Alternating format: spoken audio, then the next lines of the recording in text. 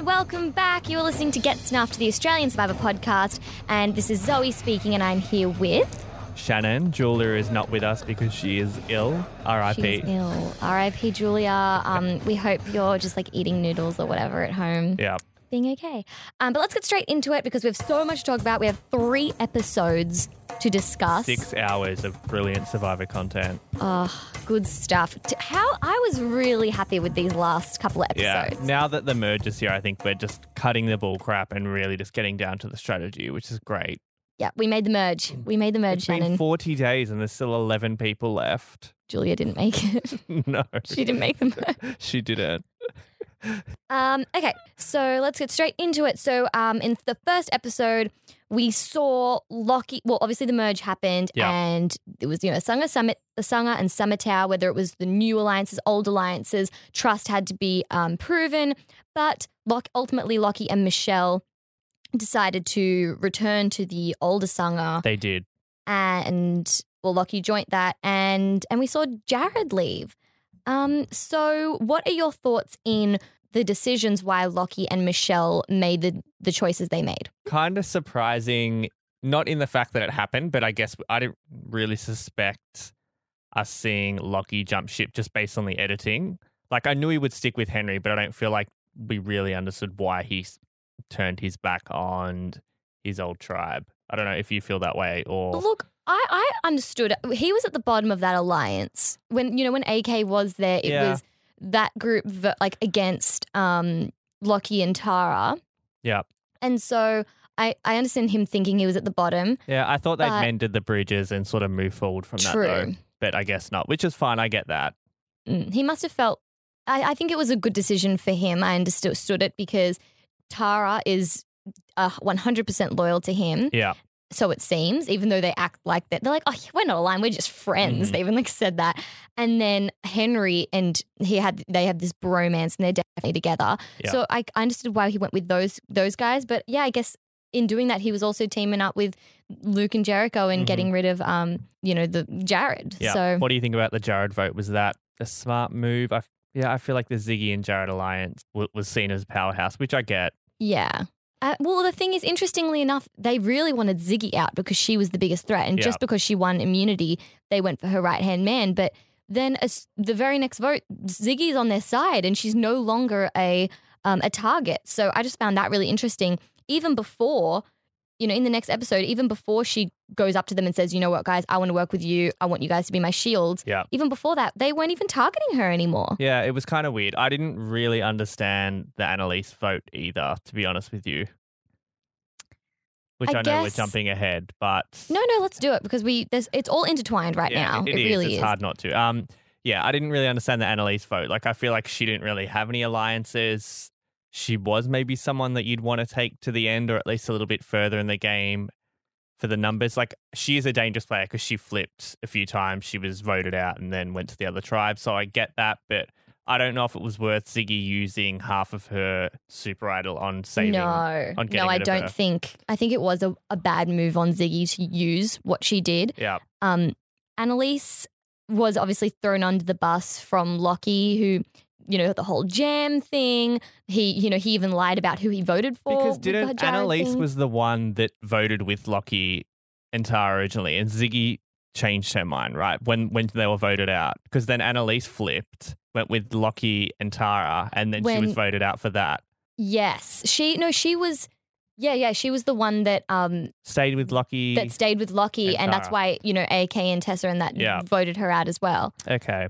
So it's really interesting. I just really didn't understand how Ziggy was safe with that. I agree. Before she made the decision that she did. I guess the decision to join the boys, I understand it because her main ally in Jared was lost, so she saw it as a bit of a sinking ship and she wanted those guys to be, the targets in front of her.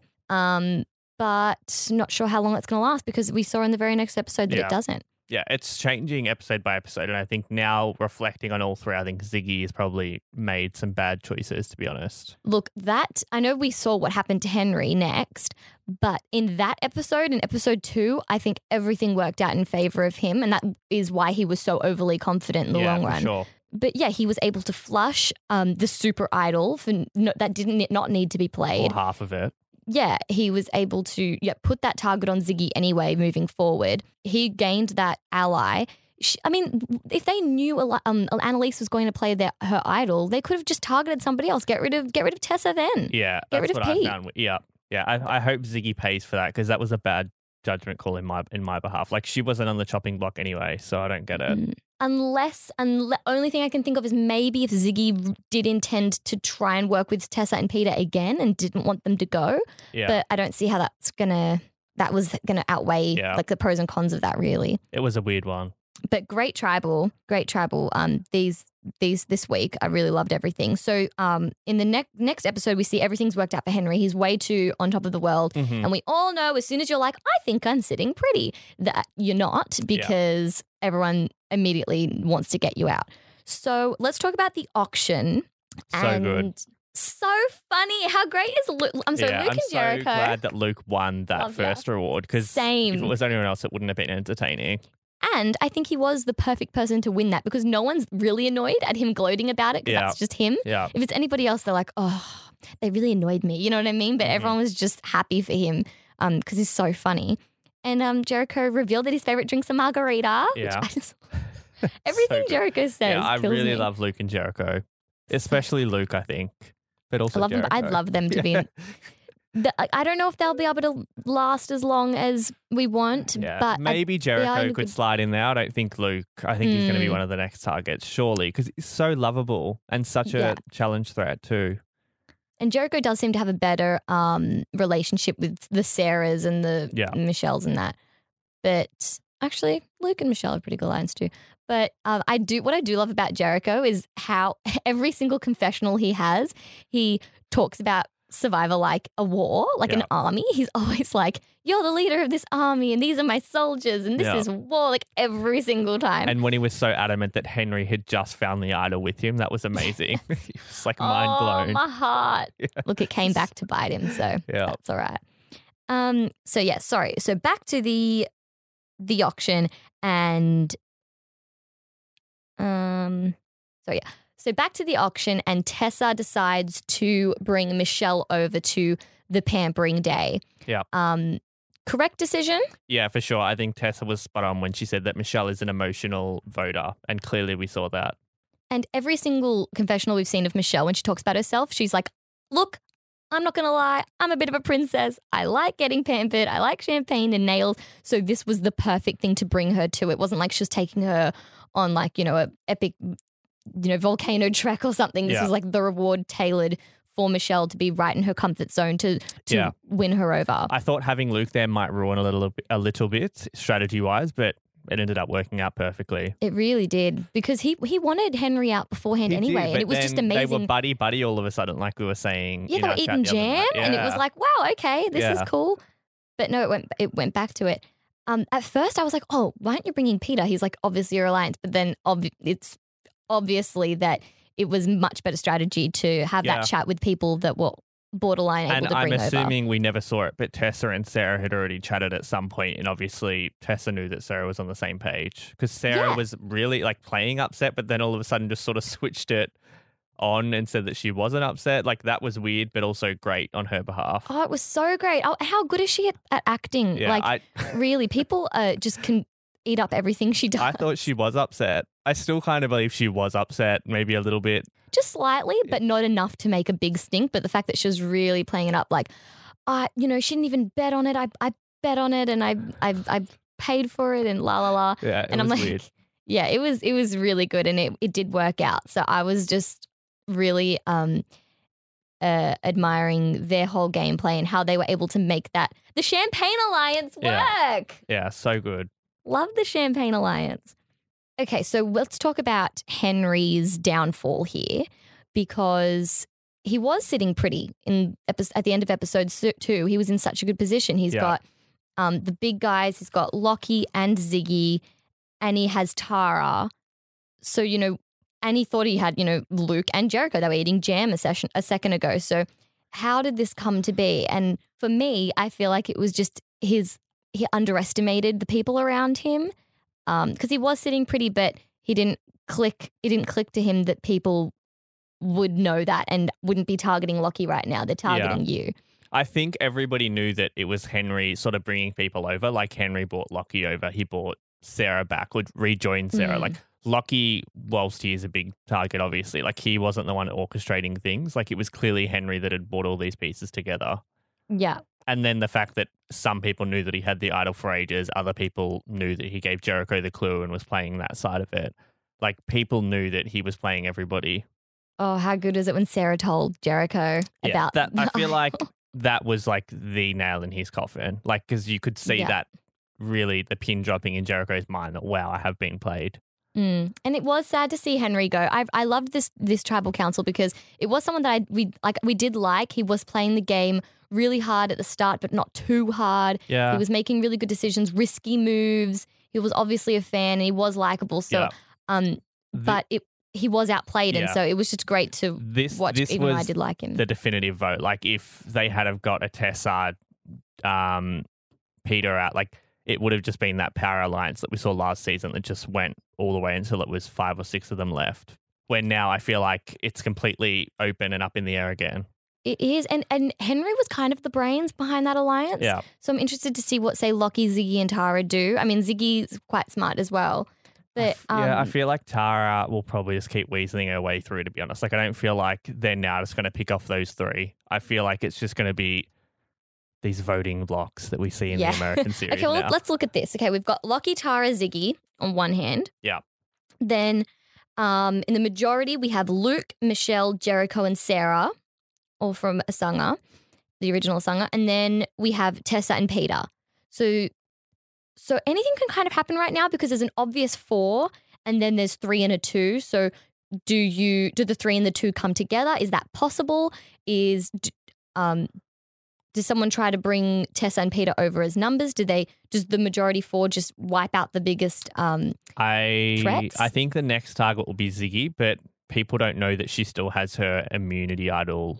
But do they? I think they do. Well, they knew she had a super idol, but then the way that they phrased it as the super idol, for me, like, do people think that it's gone now, like it's been used? Yeah, I got confused. I swear people said like, oh, Ziggy has her idol post that tribal where she played the super one, but I still don't know. I still feel like there's a lot of conversations we don't get to see. So potentially, like, if they do know, then I think that makes it a little bit harder. If they don't know, then I feel like they could try and vote her out, but then she could get like a Tessa out with her idol. Yeah. But if they know, then maybe they'll stay away from her for a while or split the votes. They could split the votes now, but... Well, with Annalise and Henry out, she played her idol and he left with one. So now that is that 2 more idols that come back into play? Are they getting hidden? Who knows, honestly, potentially. Would it be 2 or just 1? Because I feel like nobody's been looking for an idol for ages, so...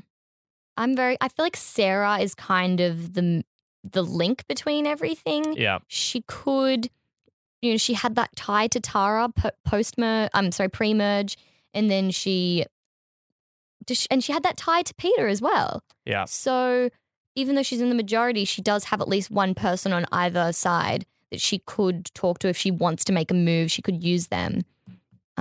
It's really hard to know. Like, if it was me voting, I would probably go a Luke or a Jericho. Like, I feel like, once again, they're really likable people. If they made it to the final 3, like, I think they would have it locked down. Well, they were talking about that in the final, in the last tribal council. They were talking, beforehand, we were all talking about what happens at the merge, how do you get to the merge? But now they're discussing how do you get to the end? How do you win? What does the jury value? Yeah. So would you be thinking right now about the end? Like, should we get Luke and Jericho out now because they're so likable and great? Or are you thinking about how do I get to the end? We should get out the Ziggies and the Lockies because they're going to win all these immunities. Yeah, it's hard to know. Well, I think Tessa if it depends who's leading the vote. Like, if it is a Tessa, then I think she would want like a Lockie out next just because there is that rivalry from way back when. But then I could equally see them now getting up on Tessa because clearly she's like a strong mastermind as well. I love Tessa. The fact that she has been on the chopping block so many times and has been able to step up, win that challenge if she needs to, talk, say the right thing. She did make a mistake when she told Michelle, the reason you're not in these chats is because you were the last one in the alliance. Yeah, that was a bit That weird. is such a... I was thinking, oh my God, Tessa, like, what have you done? Yeah. It was the wrong thing. And she, that's why Jared left kind of. So she felt that. I do also think that Lockie knew about the Henry vote because he was obviously telling him to play his idol and not for himself. Well, that's how I read it. So I think he knew and didn't jump on that side. So there obviously is some ties back to Lockie and that alliance that voted out Henry. I don't know who it could have been. Do you mean like Lockie kind of let Henry go, or but he was telling him to play it?